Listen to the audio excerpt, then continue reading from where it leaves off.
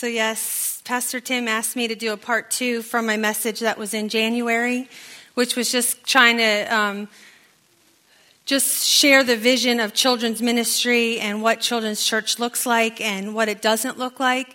And so he wanted more of a, what do we do in the homes and how do we work with children without legalism and manipulation and force and things like that. So that's kind of where I'm headed. I can't just start with the things that I've learned to do because it all starts with God. And so I want to just give you a little bit of what I see in the Bible as our blueprint of how to work with children. And then I'll go into some of the more practical things that I've tried and things that have worked and haven't worked. I had a nice meeting with all 5 of my children this past week. So I could, because you forget, one's 18 now, and you're like, well, what did you think when you were 4 and we did this? And so they all had their little snippets of, Mom, this was really good. Mom, this really was bad. I don't know why you did that. So I got to have some feedback with them. So I'm going to try to express some of that at the end. So in Genesis 18:19, it says, "For I have chosen him," and him is Abraham. "I have chosen Abraham in order that he may command his children and his household after to keep the way of the Lord by doing righteousness and justice." So God chose a man and made a covenant, but it's also with his children. And the one thing that I love in the Bible is sometimes there's curses and things released because of the sins of fathers and things. And it says to 2 or 3 generations. But if you've noticed, when God says that his loving kindness and his mercy, it's to 1,000 generations. It far trumps those 2 or 3 generations that a curse might be held on. God is a father who is loving and gracious, and he poured that out into Abraham and wanted to see that grow in Abraham's family. So there's an Old Testament pattern for nurturing children. Okay, there was no teachers. There weren't people just pulled out and said, "You're a teacher. You're going to teach this school. We're going to have this little Jewish school today." No, they didn't have that. There was no individual set aside to teach the young in the Old Testament, in the Mosaic time period. It was community. The ideal community is what nurtured children with the Israelites, I'll say. Okay, so it's not just the individual. God also formed a calendar. We don't use the Jewish calendar, but if you use a Hebrew calendar, you're reminded of God all the time. You're reminded of God all the time because he created it. He made it. Ours is made after false gods. Really, it's the Greek standard, and then you get Mars and all of those different things. But he had... Each cycle in the calendar affirms who God was and who God is. It was a remembrance. The Sabbath was made, it said God made the Sabbath for himself. He releases us from work so that we can spend time talking with each other and we can worship him. He releases us from work. So the Sabbath was made to remind us of who he is. It also affirms and reminds people he's the creator God. Because we do what we see our Father in heaven do, and he rested on the 7th day. So we do what he did. So everything in the Jewish calendar nurtured God. There's reoccurring festivals, remembering significant events. There's Passover. So even if you weren't in Egypt during the first Passover, you knew the story. You knew the story. You did it every single year. And kids grew up with it. They learn the symbolism. They might not get it when they're 2 years old. They might not get it when they're 4 years old. But each year when Passover happened, they'd get a little more. They'd get a little more. And they'd get a little more. And one day, they would know what it means for the angel of death to pass over them. They would get it. Because they've had it over and over. Pentecost. They would get Pentecost. They would get to know what it meant to be fully the Holy Spirit poured out upon you. They celebrated it. Day of Atonement, tabernacles, forgiveness. Everything in the Jewish calendar just points to God. It points to worship. It points to knowing him in a deeper level. Reminders. It reminded each generation that didn't see those things happen. Because At a time, these people saw things. There were people that actually walked through the dry Red Sea. You know, that really did happen. You either believe the Bible or you don't believe the Bible. So there's people that walk through, and we see the stories in the wilderness. There's a generation that's just one generation aside who doesn't have the faith or the belief, and their parents are the ones that walked on dry land through the Red Sea. One generation can forget if you're not reminded, if you're not nurturing who God is and what he's done for you. So my challenge to us as families is to think of traditions, to think of things not as a legal thing to do, but like we have Easter coming up. We have Palm Sunday. Why do we have Palm Sunday? Why do we cry Hosanna? Why did Jesus come on a donkey? You know, these are opportunities to talk to our children about who God is, who he is, not just who he was, but who he is now. And who he is to us and who he's going to be. Because you know what? He's going to be riding a horse when he comes back the second time. You can talk the difference about riding a donkey, coming in peace. He came in peace as a king the first time and coming in on a horse with a fiery sword out of his mouth and fire in his eyes. He's coming back different the second time. These are things you can talk about. Palm Sunday. You can use resurrection eggs. I mean, there's so many different things. You make your life a way to express and to breathe God. You have Easter, you have Christmas, you have birthdays. One thing we try to do on birthdays is I challenge my kids, whoever's birthday it is, we pray and we pray for them, but I challenge every one of us to come up with a prophetic word for that birthday person. Because it challenges us to do prophecy and to do things in a family unit, in our safe zone. You know, it should be safe to practice God things at home. It should be safe to practice God things in this building.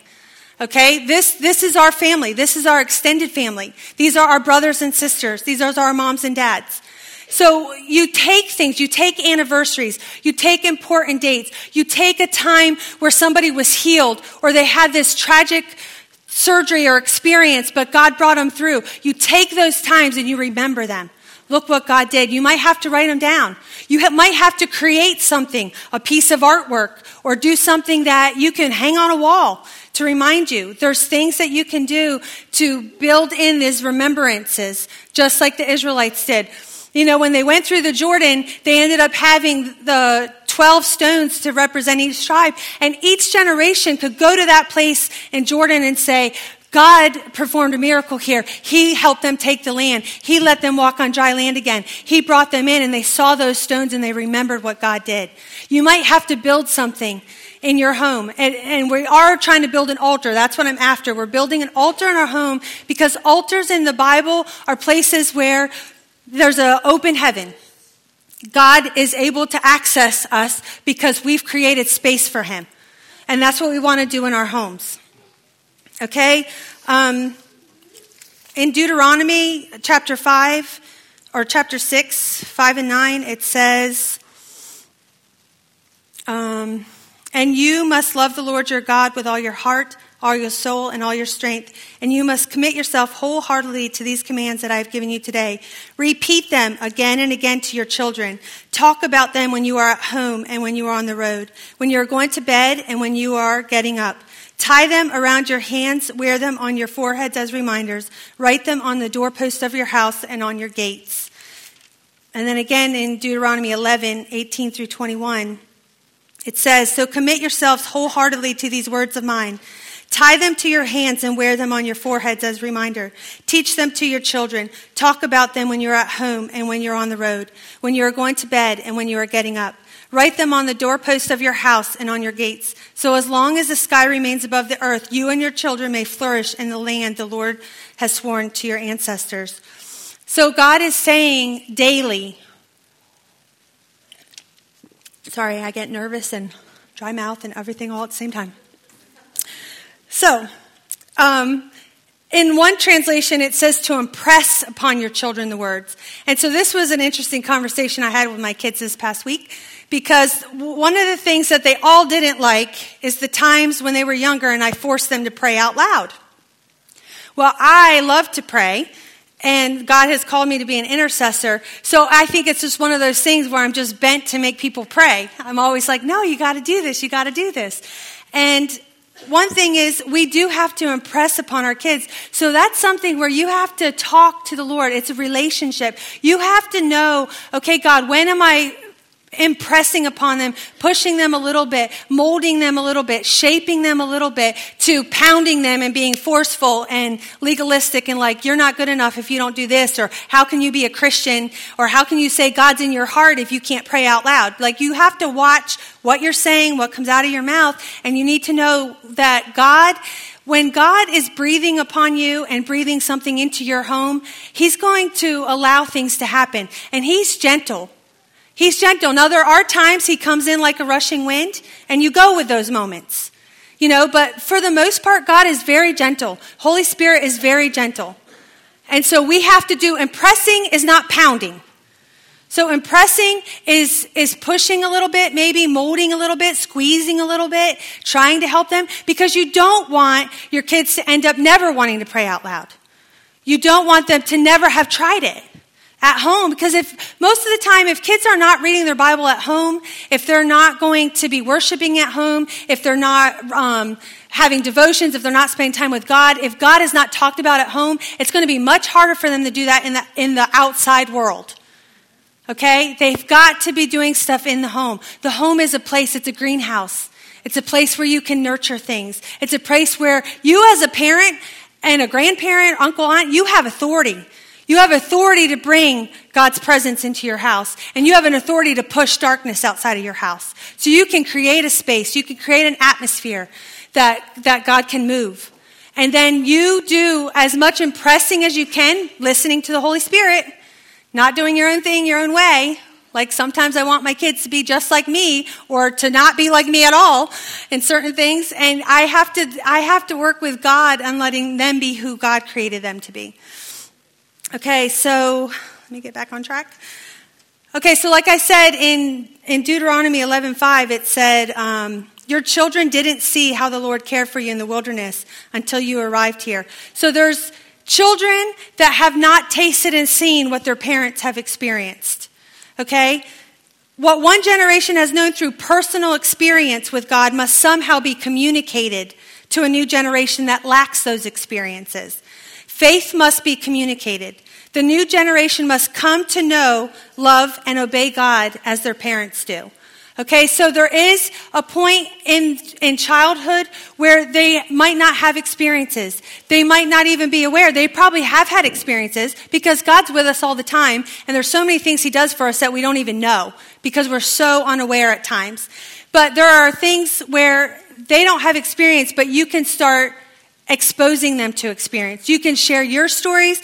You can have other people come in and share their stories. One time, Menno came downstairs to share his story about when he was saved from drowning and things. And the kids will still talk about that, how somebody showed up at the right time and just saw a little bit of flesh and pulled him out and saved him. That's something that impressed upon him that God saw him and that God knew he was there. And he has that experience. And I didn't have that experience, but he did, but he shared it with me. And I'm like, wow, God's so amazing. And he shared that story with the kids. The kids are like, wow, that's amazing. God watched out for Mr. Menno. So we open our mouth. We share our stories. Okay, we have to model things in daily life. Okay, the biggest way to escape legalism and manipulation, I think, is daily living. Because if you make this just about Sunday, or just about church, or just when certain people are around, you are creating a religious spirit, you are creating legalism, and you are not allowing freedom. Your kids might embarrass the who knows what out of you. I'm a pastor's daughter, and there's more challenges when you're the pastor's kids sometimes, and your parents put some things on you sometimes, and they do the best they can, but they don't want to be embarrassed. They don't want to be embarrassed. I don't want to be embarrassed. But you know what? Your kids are going to embarrass you. You just got to get over it. You got to let them grow. You have got to let them grow. You've got to nurture things. That's when you start impressing, okay, that might not have been the right time to say that. Okay, it gives you opportunity to talk about God. It gives you opportunity about how to do things differently the next time. So if you don't react in anger, you don't react out of pride, you don't react out of your reputation, but you respond to the moment. You respond to how God can use that moment. It becomes a teachable moment. It becomes a place of remembrance. It becomes a place where God can breathe upon things. Okay? And I don't want any condemnation. I have yelled at my kids. There are times I've literally feel like I can see myself and I'm like, boy, she's a monster. Like literally. I am not the perfect mom. I have not done everything right. I have not done everything right. And you know what? It's so good that I don't do everything right because it pushes my kids to need God. I'm not perfect. There's no perfect parent. God's the perfect parent. He has everything our kids need. He will fill in the gaps. He will fill in the holes. He brings down the mountains and raises up the valleys. That's who we put our hope in. Not our teaching skills, not what we can do, but what God can do. Okay, I feel like we need to move to a Malachi 4:6 mandate where there's a turning of the hearts from the children to the father and father to the children. So there needs to be a turning. Our world has gotten so fast-paced. So fast-paced. There's so many of us that both parents have to work. Kids are going to school. Kids are in sports. Kids have to be academically up here if you want to get scholarships to go to college, because who can afford college, especially if you have 5 kids or 10 kids or 2 kids? It's expensive. So you're living in this world, but then trying not to live in this world. Okay? There's that tension. We have that tension, but every day we need to take opportunity to allow God's kingdom, God's world. That's more real than this. That's what's going to last. The lasting fruit is everything eternal. If it can't go to heaven with you, if it can't be in you when you get called home to heaven, it's not worth it. It's not worth it. So you have to make choices based on that. So I believe we need a Malachi 4:6 mandate, a turning of our hearts. And we also need to move to a Joel 2 content. And I just want to read Joel 2. People don't like Joel 2 a lot because it kind of reminds them of the book of Revelations, because that's kind of what it's a picture of. But it says in verse 12, "That is why the Lord says, turn to me now, return to me while there is time. Give me your hearts, come with fasting, weeping, mourning. Don't tear your clothes in your grief, but tear your hearts instead. Return to the Lord your God, for he is merciful and compassionate, slow to anger and filled with unfailing love. He is eager to relent and not punish. Who knows, perhaps he will give you a reprieve, sending you a blessing instead of this curse. Perhaps you will be able to offer grain and wine to the Lord your God as before. Blow the ram's horn in Jerusalem. Announce a time of fasting. Call the people together for a solemn meeting. Gather all the people, the elders, the children, and even the babies. Call the bridegroom from his quarters and the bride from her private room. Let the priests who minister to the Lord's presence stand and weep between the entry room and the temple." There needs to be a time where we let our children mourn, where we let our children fast, and that might look different than an adult fasting. There's times for weeping, there's times for mourning, and we have to give our children opportunity to do those things. And in the Old Testament, a lot of times certain entities were exempt. Like if you just got married, you're the bridegroom and the bride, you didn't have to go to a call of assembly. Because it's like they're on their honeymoon. They don't have to fast today. Let them enjoy their thing. But there are times where you're like, no, we need everyone. All hands on deck. Even nursing babies. That's intense. So I feel like we need to move to the content of Joel 2 in our lifestyle. Okay? Normal Christianity involves mourning. It involves fasting. It involves walking the hard road. The gospel is so mind-blowing. It's so simple, yet seems so challenging at times. But yet it's so simple, but yet it seems so hard. But yet it's so simple. That's the nature of this kingdom, because the kingdom of heaven is so much different than the kingdom of earth. And we get wrapped up in the kingdom of earth that we forget how to operate in the kingdom of heaven. Okay?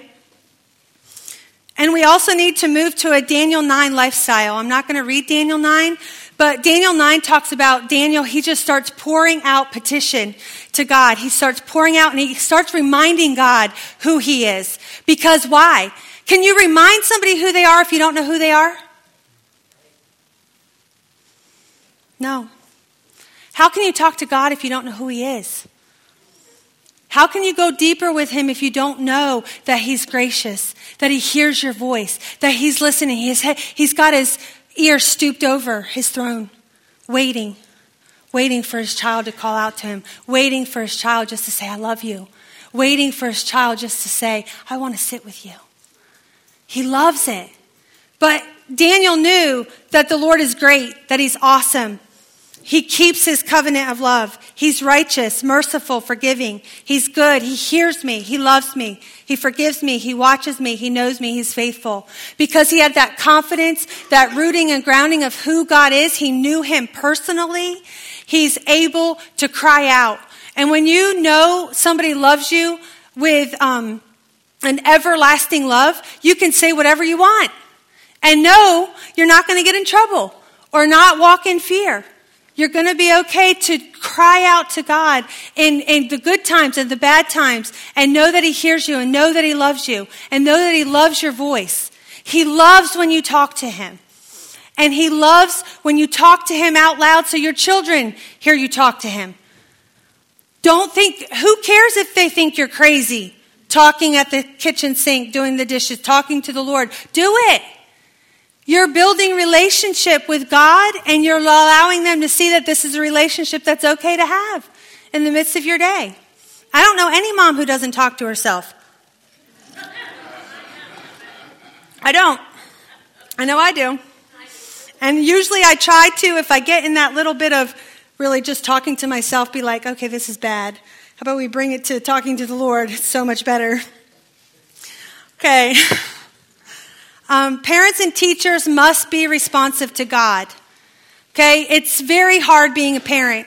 It's very hard training children. It's very hard being married and training children.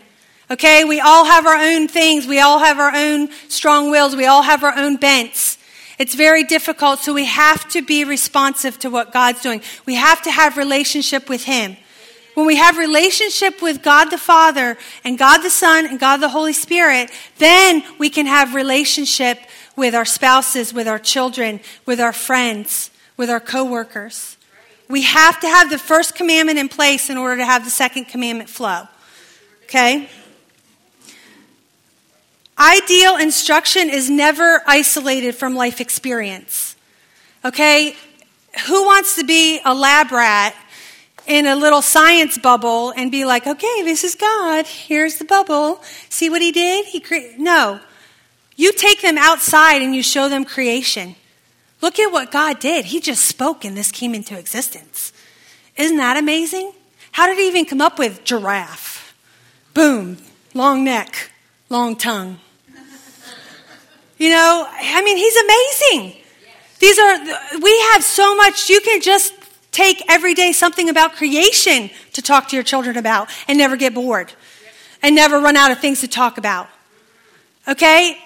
We have to use experience. When they fall down, if they have a headache, pray for them. Pray for healing first. Talk to them about how God loves them, how God takes care of them. If there's a lot of blood, can you imagine the blood that Jesus shed on the cross? This is just a little scratch compared to that. You use experience, you use daily living, you use everything that God's taking you throughout the day to bring it back to him, to bring God into the picture, because he's there. But he's that gentleman again who just stands there and waits for you to invite him in, waits for you to be aware of him. Okay, teaching and instruction should be alive. It's not fun. I mean, if you've been to college or even maybe in high school, you have that one professor that just drones on in a monotone voice and reads from the book and you're like, oh my goodness, I got to get through this class. I can't wait to get my cup of coffee. Okay, if that's how you're parenting, what are your kids going to do? They're going to be like, there they go then, talking about God in that certain kind of voice. and I'm just going to tune it out. I can't wait till I'm old enough to get my own coffee. I love coffee, so I have to bring coffee into the world here. Okay, it has to be something lived. Like, I know for myself, when I'm asked to teach or speak somewhere, if it's something that I don't have any life on, that I don't have much experience with, it's very, very hard for me to talk about it. And I feel like I'm boring. I feel like, okay, I don't know how this is going to come out. And sometimes God is just so gracious and he'll breathe on it and blow on it and somebody will get something out of it. But when it's something you're passionate about, it's something you've experienced, if you've been healed, you are not going to be afraid to go up to somebody and pray for healing. If you have received a prophetic word that you know is from God, or you've given one and seen how it impacted a life, you are going to believe that God speaks to you and that you hear his voice and that he's concerned about every little detail of your life and every little detail about your life. Because he loves you, Gloria. And so that is how you use experience. You build things, and that's where you teach from. Don't teach on the things that you don't know yet. Ask God to bring in somebody. That's community. Hey, I know Tammy's really good at such and such. Maybe I can have her share with my daughters about such and such, because I don't have experience with that. I mean, even hard things like abuse and different things. Like if there's things your kids are going through and you can't relate to, there's somebody in the church that can relate to it. There's somebody in your sphere. There's somebody in your community. There's somebody in your family that can help you. But we have to talk to each other. We have to have relationship with each other. Okay, we need to help them build capacity. I talked about this the last time. You know, it's just like that nursing baby has that tiny little stomach when they're first born, and they have to eat all the time because they can only hold so much milk.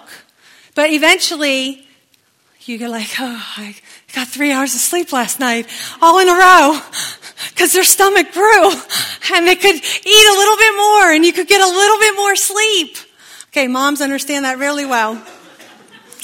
And that's what we're doing. We're stretching our children's capacity. We're giving them opportunity to grow in things. You have to give them opportunity to grow.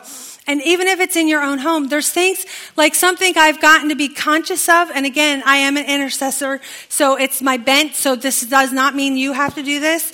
But if I see a police officer has somebody pulled over, I'm like, Lord, I pray that you bless that person that's getting pulled over. I ask that if they're doing something wrong, that you would convict them. And if there's ambulances and fire trucks, we pray for safety. We pray for salvation. We're like, Lord, if they don't know you, let this be the time where they know you. So we use in the car time of seeing ambulances and sirens. When we lived in Kansas City, we heard gunfire all the time. When we first moved there, I kept saying to my husband, I'm like, wow, there's a lot of firecrackers they set off here. And he goes, Deborah, those are not firecrackers. Those are live bullets, and if you hear them often, you should probably get the kids in the house. I'm like, oh, okay. That's a country girl moving to the city. I had no idea they were gunfire. So then we learned to pray differently in Kansas City. And you do that. You ask God for highlights. You ask God for triggers. You ask God to bring things to your remembrance so you can help your kids grow in those things. Okay, we want to build history with our children. We want to take every opportunity. If they've been bullied at school, or if they're going through medical things, I just think of Mariah, the testimony that Mariah is, that she has gone through so much medical things, but she's such a strong girl, and she's so willing to pray for people. And I know that there's nurses and doctors that have been impacted by her life because she breathes God. She's a child that breathes God. So you take those opportunities. No, do we want Mariah suffering? No. Are we contending for her healing? Yes. We continue to pray for Mariah's full healing. We continue to pray for Katie. We continue to pray for Carolyn. We continue to pray. We continue to believe. We continue to have faith. We stir each other up. We stir each other up. We stir up our kids. If your faith is waning, what is your kids' faith going to do? Okay, now it's not all dependent on you. I always have to flip the coin here because I don't want to be all like Eeyore, because God can do anything. God can take broken parents, and some kid can have this huge amount of faith and can do amazing things with or without their parents. Okay, we have to take opportunity in our daily living to enlarge their capacity, helping them have experiences. Sometimes that might involve seeing them get hurt. It might involve them making a bad choice.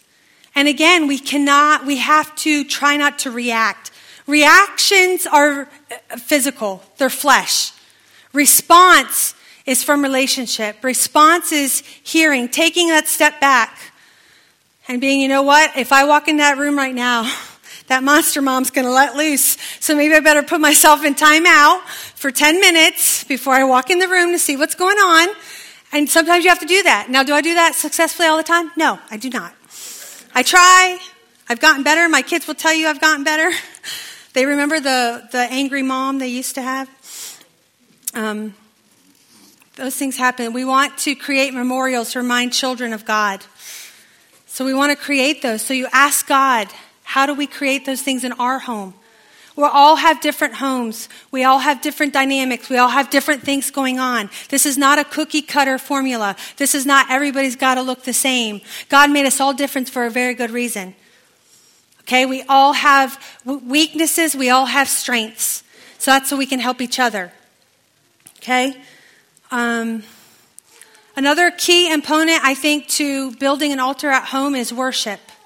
And worship does not have to look like what it did up here, like I've said before. It can look like this. There's times with my kids, they all have instruments, like Monique plays the guitar, sometimes she writes songs.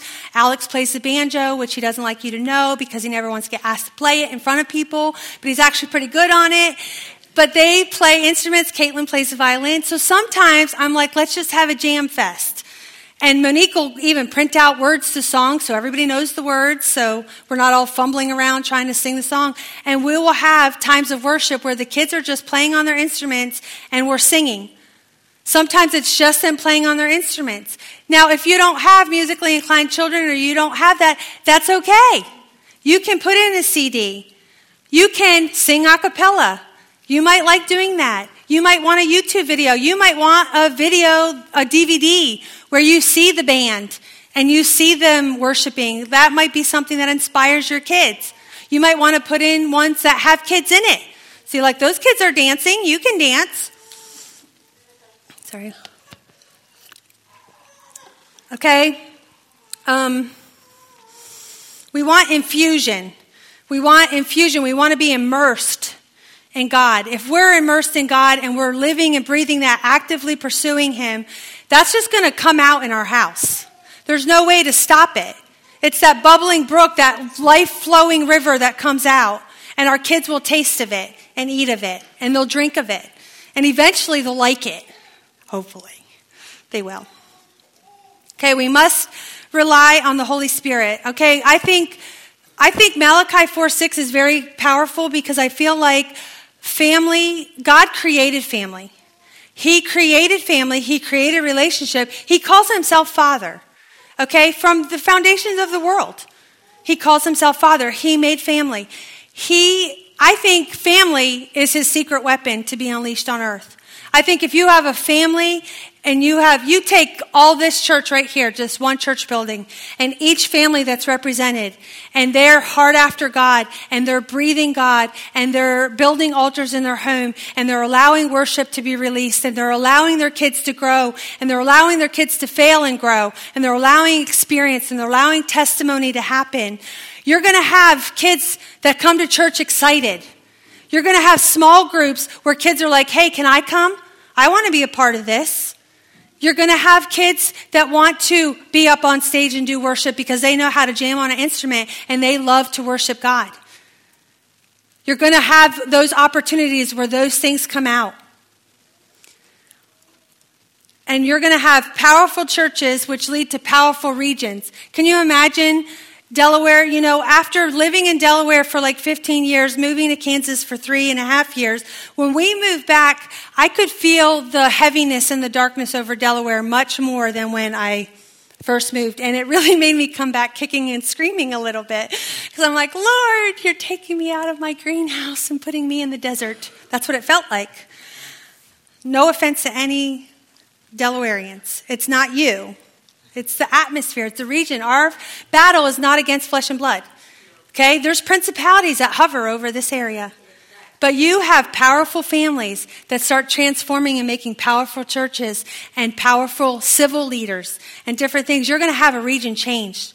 You're going to have a shift in the atmosphere over Delaware, over the Eastern Shore, over the East Coast. The East Coast is a hard area in the United States.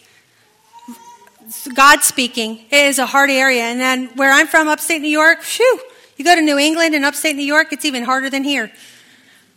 There's much to be changed in this area, and it comes from individuals. Individuals become strong families, and strong families become strong churches. We are the bride.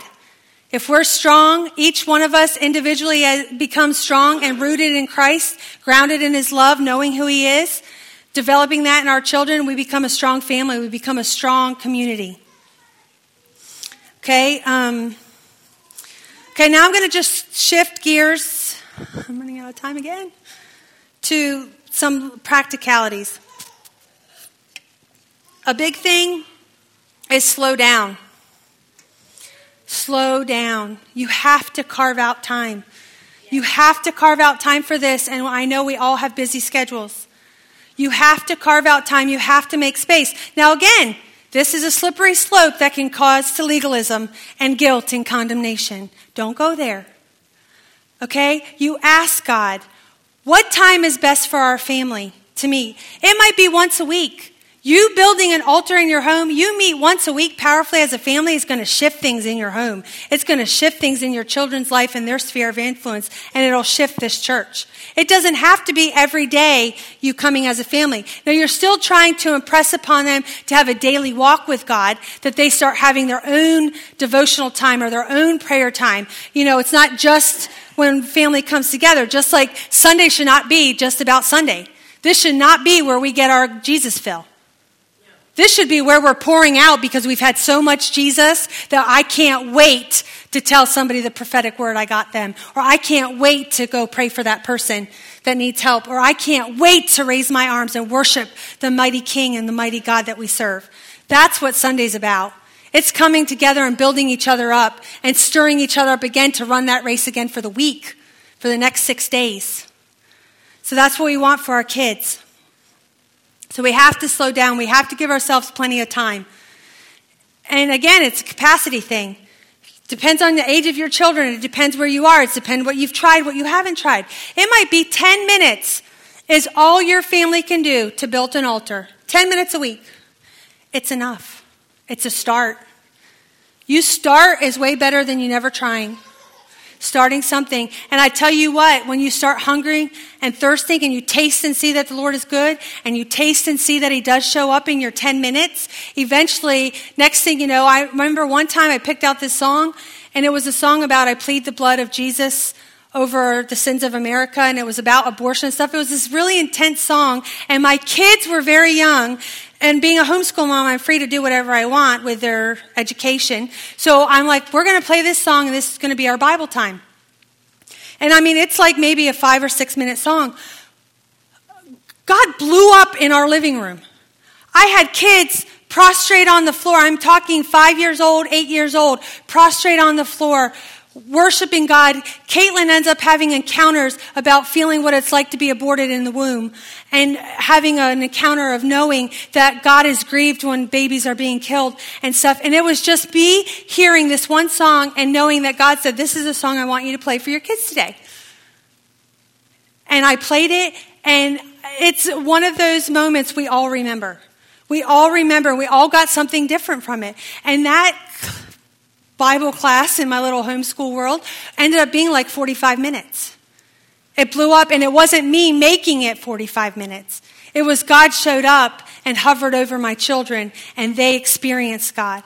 And now they had capacity. Look, you can go 45 minutes. Now again, that could turn into legalism. You got to be careful. It's a slippery slope. We have to fight to play with our kids too and enjoy them. We have to fight for relationship with our children. If you make everything about the do's and don'ts, you're going to become religious. You're going to be like the Sadducees and the Pharisees, the 600 and something rules. God didn't give us 600 and something rules. The Jews did. Okay? He wants us to live in freedom. He wants to know that he enjoys us and the things that we do. We need to enjoy our kids and the things that they do. We need to play with them. We need to have relationship with them. And then that's when you're having relationship and you're living life with them and you're living experience, God's just going to come out. God's going to come out in those moments. Okay? It's also a good idea as a family unit to come up with a vision. Just like we have our mission statement here and our vision, it's great to have that in each family because each family here might have a different mandate and a different calling from the Lord, a different assignment. You guys, you are in his kingdom. If you have said yes to him, you're in his kingdom. You're his soldier. Your feet are on the ground. You should be doing something that he wants you to do. I don't know what that is. We're all different. Ask him. This is a way to even start your family altar times. Okay, kids, let's ask God what our mandate is. Let's ask God what our assignment is right now. Let's ask him what he wants you to do in school, Aiden Zook. Let's see what he wants you to do. We ask God, and he will answer. And he will give your family a vision. He will give your family a direction. He's very good at when he calls you, he equips you. He shows you how. He gives you the steps. You're not doing this by yourself. Okay, song is huge. I can never get away. I love the book of Revelations, and there's worship going on in heaven all the time. It never stops. Holy, holy, holy is the Lord God Almighty. There is worship going on all the time. You just look at Jesus and you're falling and casting your crowns. You're like, wow, I worked hard for this crown. And no, Jesus is worthy. You're throwing it down on the ground. Worship needs to be a part of your home. And again, worship does not have to just be music. Okay, you might have kids that are bent to dance. You might have kids that do like music. You might have kids that like to sing. You might have kids that like to bang on a drum.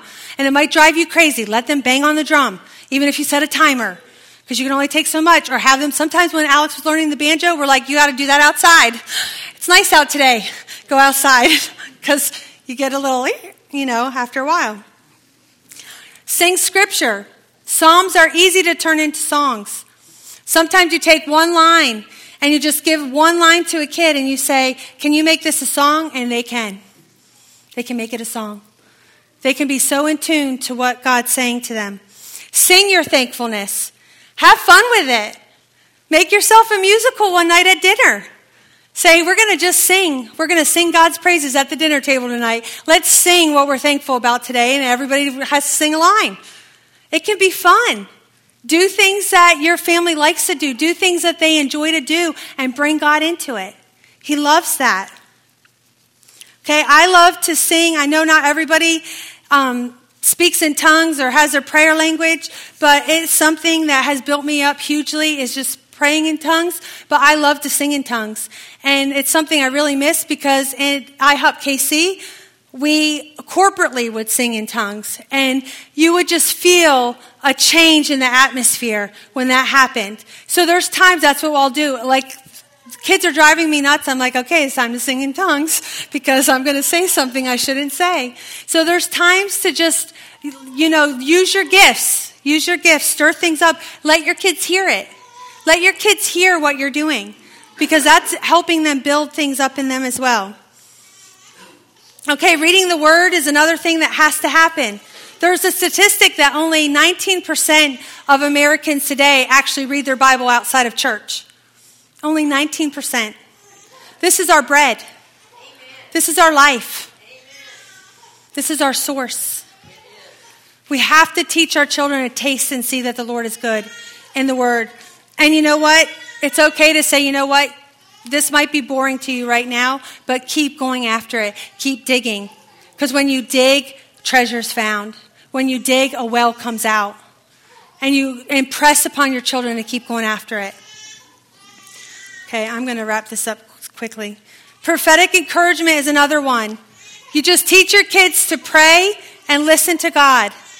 They can do it. I did it with the kids downstairs. Some of them never heard of the word prophecy before. I put a quarter in one person's hand. Our eyes were closed. I put a dime in another person's hand. I said, I want you to pray for the person that has the quarter and ask God what he's saying to the person holding the quarter. I want you to pray for the person holding the dime and ask God what he's saying. Every kid wrote something down. And I tell you what, the socks were knocked off of those people holding the quarter and the dime. You can do that. Make a game of it. Have fun with it. Ask God how to do this. He loves to reveal his secrets. He loves to tell us how to do things. He loves for us to talk to him. He loves for us to hear him. Okay, this is all working a muscle in the parents as well as in the kids. So we have to work these muscles. We have to go after it. We have to pursue this. We have to pursue slowing down. That can be hard enough right then and there. Right, Becky? Right, Nikki? Sometimes we have to tell each other to stop because we're just in a circle. We have to slow down. We have to listen to God. We have to encourage one another. We have to know each other well enough to know, like when Nikki is in a Code Purple season, she might need a lot more extra prayer. Her husband might need a lot more extra prayer. Her kids might need a lot more extra prayer. That's my family. I don't want anything to happen to them when they're on watch. That Code Purple season, they're on watch. They're on mandate. They're on assignment. We need to be supporting that. We're family. We need to know what's going on in each other's business so we can help one another out. We need to know what's going on in our kids' life so we can help out our friends' kids. You know, we don't want to be ashamed of what our kids are doing or not doing. We need to be real with one another, and we need to help each other grow in these things. We need to engage our children in praying for healing. That's an easy one, really. Kids get hurt all the time. Turn to prayer first. It's okay to put a Band-Aid on it.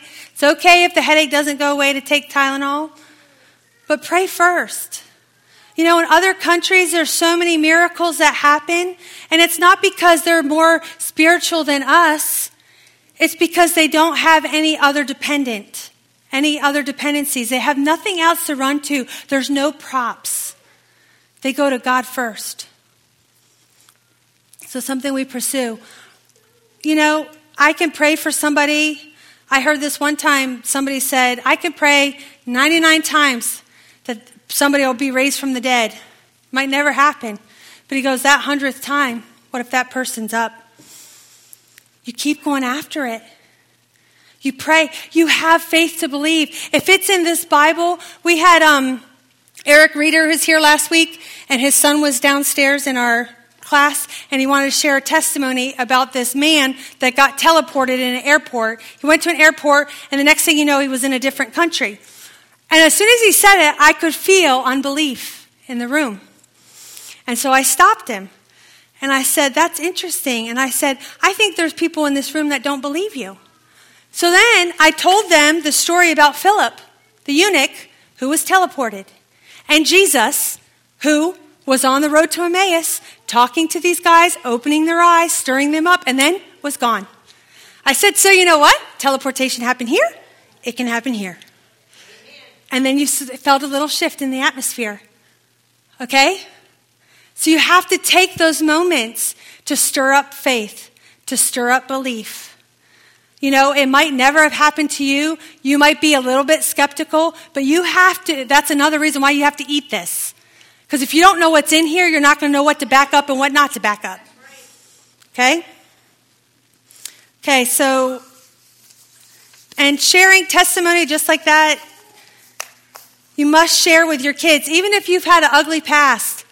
You know, of course, it's age appropriate. And that's, again, relationship with the Holy Spirit, knowing when your kids need to know something. But sometimes you have to expose yourself, even to your kids or to your friends' kids, because what you have gone through or what you have might be something that's going to be so powerful to unlock them and to open them up. So we have to be willing to share our testimony. We have to be willing to share the gospel. We have to be willing to even ask God, God, is there somebody in Walmart today that needs even I like your smile. God's pleased with you. Simple. They might think you're crazy. Just keep walking. God, you just drop something in their spirit that God can use. There's there's opportunity, we ask God for those opportunities. We start teaching our children. Ask God for a friend for you to pray for. A friend that you have that you know is going through a hard time, or a friend that you know that needs Jesus. Ask him for opportunity to reveal the gospel to him. And it might not be preaching.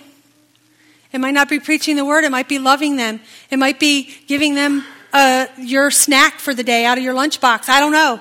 Listen. Teach your children to listen to the Holy Spirit, to listen to his voice. So that's how I'm going to end, I guess, because I know it's getting late. So I guess I'll pray, dismiss. Lord, we thank you so much that you are a God who's real, that you are a God who cares. You're a God who loves.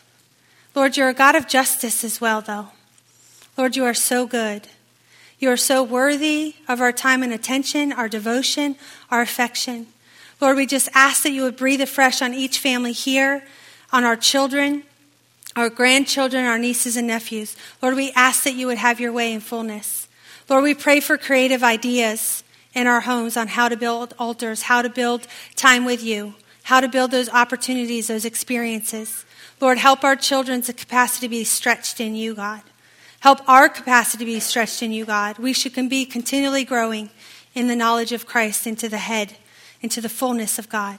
So, Lord, we just thank you. We praise you, Lord. We just ask that you would bless each family here as we release them into their week. I pray that each one would run the race hard this week, God, and be, as they run the race hard, they'd be filled even more full, God. In Jesus' name, amen. Amen.